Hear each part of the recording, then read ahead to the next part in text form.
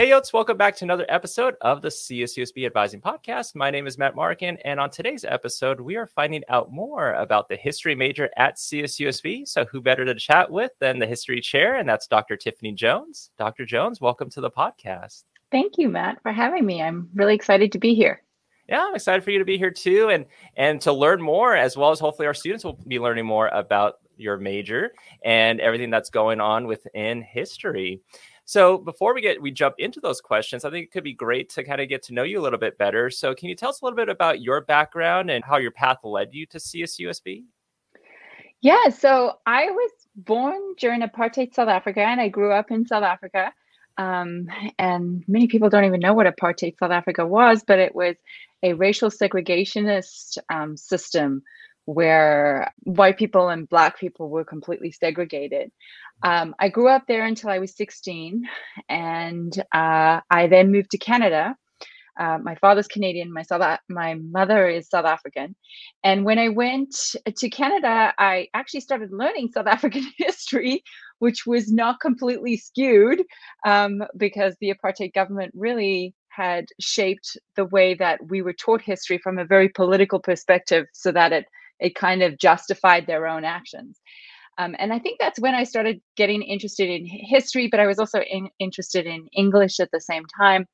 And then when I decided to go to university, I majored in both history and English. And I was really interested in African history. So I'm an African historian, but really African history is very interdisciplinary. So I do a lot of African studies stuff as well. And then I ended up studying in Canada. I got my 3 degrees in Canada. So I got a BA in English and History honors. And then I got an MA in history at Dalhousie University. And then I got a PhD in African history from Queen's University in Canada. And I've been at CSUSB. I got my job at CSUSB 16 years ago and have been chair of the history department for the last 6 years. And absolutely love it here at CSUSB and love the fact that I get to teach exactly what I want to teach and do what I want to do. And I always said to everybody, do what you love and success will follow. And so that's my advice for all students. If you love history, and I loved both English and history, so African history allows me to combine those two. And I think history just allows you to do whatever you want.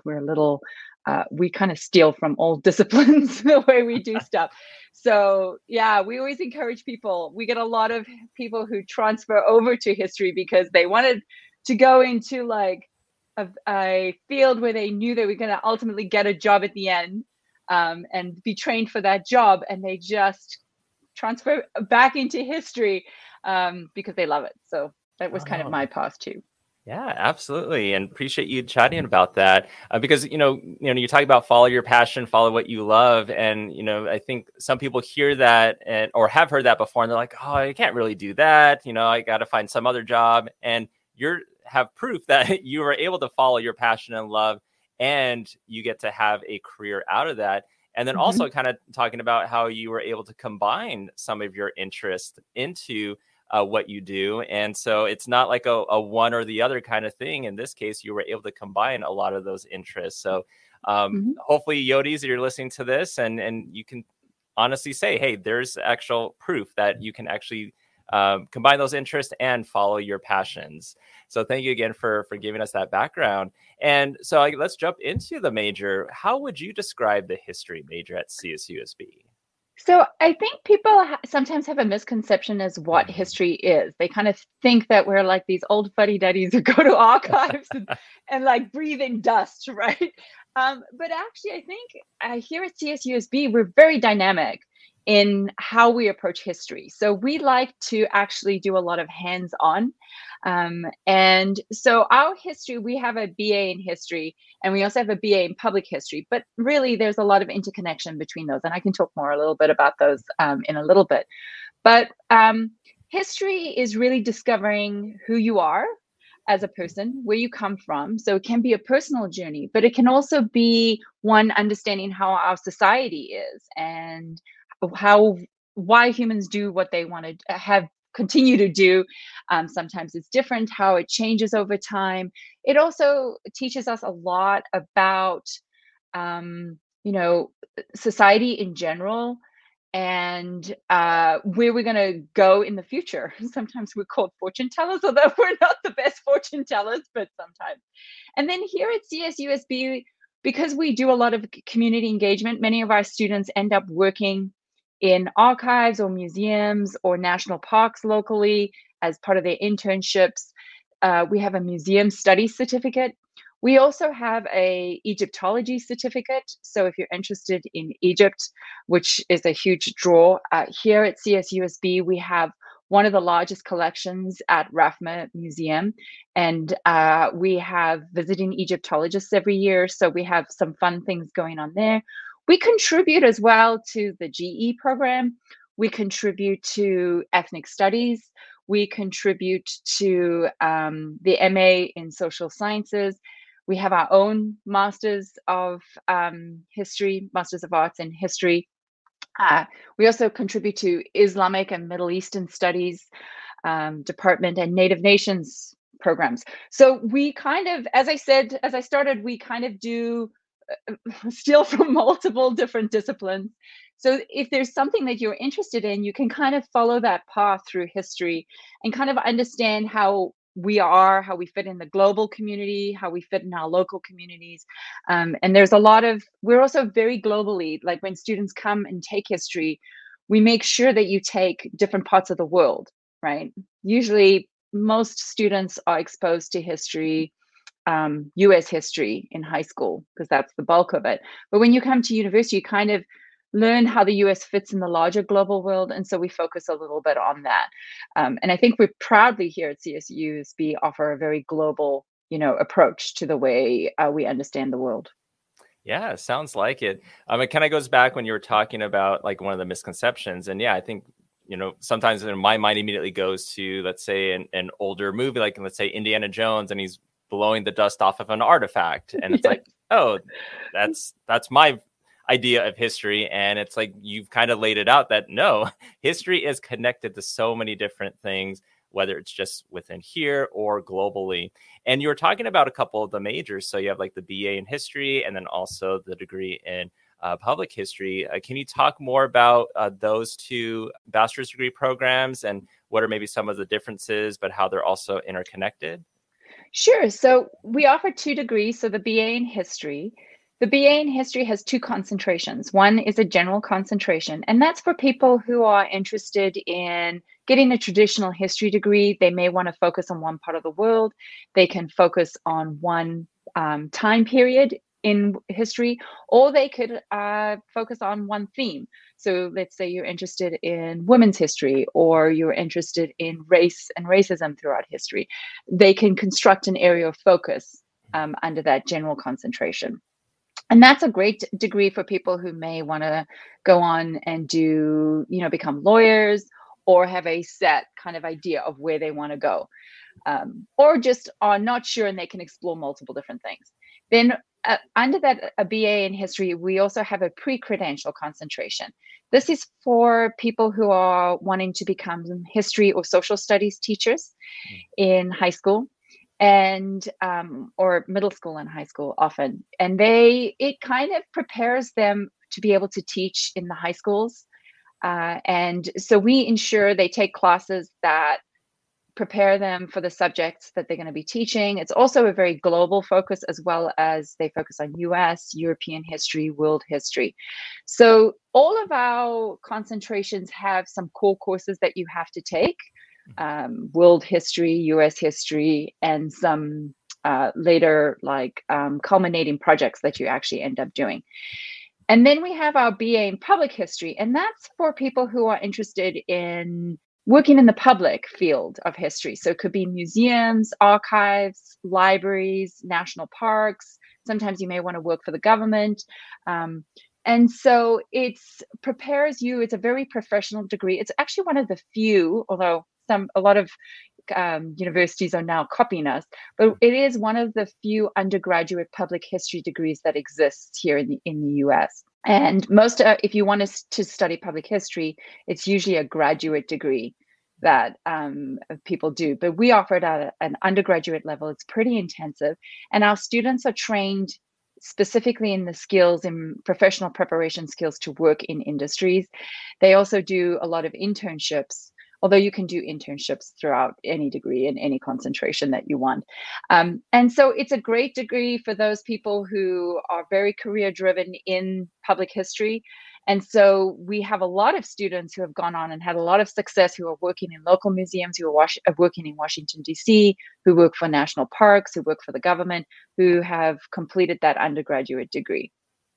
Yeah, it definitely seems very, very involved, and that students really get some of that hands-on experience as well through this major. I do want to mention one other thing that I forgot to mention. Yeah. But our pre-credential concentration under the BA in history, that also grants students, if they complete one final class, if they get C's and above grades in all their classes, if they complete one final course, they get the CSET waiver. The CSET is a test that people actually have to write in order to become teachers and be admitted into our teaching credential program. We have now been approved. I think this is our second year where we were approved to get the CSET waiver. So if you complete the pre-credential, you don't have to write. It's a terrible, long, standardized test. So you no longer have to write that test. So that's, I think, a really important point that I just wanted to mention. Oh, no. And I'm glad that you mentioned that. I think that's very much, I think, a great incentive as well, because you have, if you can waive an exam, why not take the class? And save some money. Yeah, absolutely. Yeah, because it seems like there's charges for everything nowadays. So you've mentioned about the bachelor's degree programs. You talked a little about some of the certificates. Do you also offer a minor in history? And how would a student know, like, what would be like a difference between like a minor or a certificate or a bachelor's degree? Yeah, so we do offer a minor in history. This is usually for students who have an interest in history and they want to tack it on to, let's say, another degree that they're focusing on. Let's say, I think commonly it would be English, it would be political science. People who want to kind of combine their degrees. So the minor is much less required courses. There's some core courses and then just a few classes that you take on upper division courses that you can take. And it's great to have a history minor. One of the things that we do in history is we focus a lot on writing, critical analysis skills, how to see the big picture, take little pieces, put it together. And so it gives students a really good opportunity to kind of explore different things through history. So if you are doing a, even a language degree, or if you're doing a science degree, you can do a minor in history. I love history of medicine because that's the other thing that I do, because I love the history of science and medicine. So I also teach in that. So you can do anything really. You can make your own love and created career out of it. But we do actually get some of my favorite students are the BA and science students who do history minors, because they come at it with such a unique perspective. And I think they love taking our classes. It gives them a freedom to explore things in a broader manner. So the minor is there.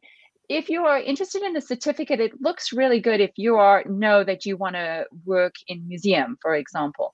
It's just a lot more streamlined, where there's a lot specific classes that you can take. Or if you want to work, as an Egyptologist on a site, that certificate, you also learn language skills. So it just better prepares you for whatever job that you're planning once you graduate. And you can actually combine your certificate with your minor. You can combine your certificate with the major. So you're not like, having to take extra classes sometimes, maybe it would just be one or two. The way we've constructed it is that there's a lot of overlap. So you can kind of graduate with a BA as well as a certificate, as well as a minor if you really needed to. You were talking about taking an extra class to waive a CSET requirement, and now also knowing that a lot of these classes also overlap to where, yeah, if you had all these different interests and it all connected, you could graduate and not really extend the time that you're at CSUSB because of the overlap with the classes. And you've talked a lot about too already in terms of how these programs, the majors, connect with different careers. Is there anything you want to add about career opportunities or about internships? Because I know sometimes we get the question of like, well, how do I do an internship? Is it a class that I'm registering for? Am I going to the Career Center for it? How does it work with history? So, because we promote a lot of hands-on activities, we like to incorporate students into research. We like to encourage students to do internships. There's multiple ways that you can actually do it. So, if you're a history major, you could potentially sign up for a course and do the internship that way, and it accounts towards your graduation units. You can also work one-on-one with professors. We have some great courses on the books that you can sign up with. One is one that I did as an undergraduate student that actually ended up making me a university professor. And I didn't know what it was when I signed up for it, but it's called a research opportunity program, where you work one-on-one with a faculty member on their research project, and you can help out. And I did this as an undergraduate student at my alma mater, and I worked with a German historian, and just helping him, codify his research, figure out the best technology. I was really strong in technology when I was younger, not anymore. But it was a lot of fun, and I saw what professors do. I realized that they don't just teach; they also do research. So we have that opportunity as well. We also have a lot of faculty who are doing fun projects. Even those who are interested in becoming history teachers or social science teachers, a lot of the classes that you're taking, you're working on creating lesson plans for local teachers using archives, original documents, so they can help. We're creating documents that teachers can actually use, and lesson plans. So we do a lot of that. We also do we promote study abroad programs. So I run a study abroad program to South Africa every few years. I rotated with Dr. Kelly Campbell. She's in psychology, and we often rotate the leadership of that. So I think it's my turn next year, which is fun. And then, so there's a lot of different opportunities. Our students often go to, they might travel a lot. They do international programs, and we will often count those classes. So there's a lot of different opportunities that all prepare you for the workforce. I think travel is a great one, but also work experience is really important. University is not just about coming and taking classes. It's about having experiences and having a lot of fun. So the history degree in particular, I think, helps because you're learning. Most of our graduates end up not necessarily being historians, right? So it's really hard for people because they're like, I know that parents always ask, what are you going to do with a history degree? If you're not a teacher, what else are you going to do? But studies actually show, the American Historical Association shows, that people with history degrees often move up really quickly in organizations, whatever it is. It could be a government organization, it could be a non-government organization, it could be, an educational institution. They move up really quickly because we learn critical analysis skills, we learn writing skills, we learn communication skills, and you're taught all of these different skills that help you. So we have a page on our website that has alumni stories, and there's some great stories. We have people who've gone into business. We've had people who are working in public history sites, national parks, people who are working in publishing, people that are working as journalists, movies. So it really opens up different avenues. So sometimes it's kind of unsure. People are unsure how to promote themselves, but you are really being trained to work for a new workforce, that you need these skills, that you can be adaptable, you can see different ideas and really understand them. And I think that actually helps prepare for the future jobs that sometimes we don't even know, right? It could even be social media analysts right now. A lot of them are former history majors. So yeah, there's a lot of different jobs out there that you can do with your history degree. The traditional ones are teachers, lawyers, maybe sometimes going to government, archives, those kind of things are the traditional jobs. But there's a lot of different jobs that history majors actually end up doing. Yeah, and I think based off that answer, you might have students listening that are thinking, maybe I may want to be interested in history. And so are there any introductory courses that you might recommend? And are there any courses that might also count for, let's say, like a general education requirement? Yeah, so there's quite a few of our classes. Obviously, one of them is the American Institutions Requirement, GE requirement. So just the general history class. So it's History 1460 is a good one that every freshman needs. A lot of our transfer students are coming in with that class already. So there are some upper division capstone classes. Well, they're no longer called capstones anymore, but these upper division classes. So 300 level, 3000 level. So some of them are social science classes and some of them are history classes. So there would be revolutions within revolutionary history, I think it's called, which is the social science class.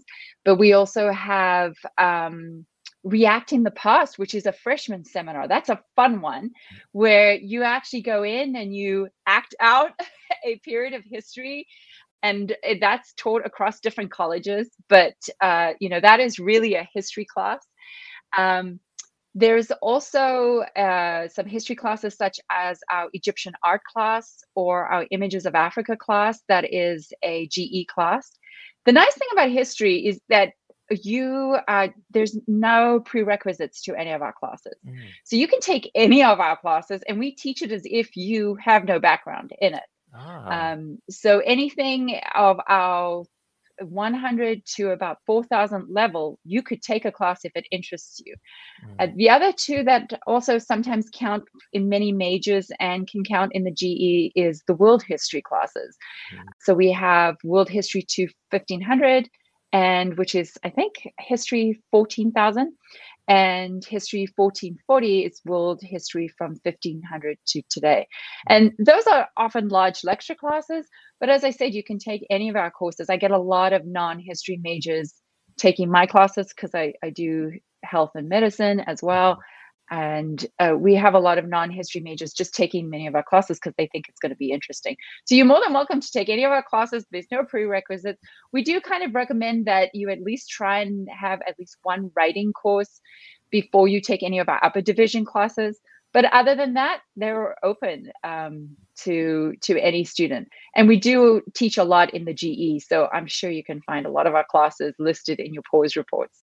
And yeah, that's good to know about how the classes are structured and taught. But knowing that there's a variety of different kind of classes, if you're interested, jump on in and take one. And there's probably a good chance it's also going to count for a graduation requirement as well. And for your department, are there any resources that your department offers, whether it's clubs or tutoring, scholarships, that sort of thing?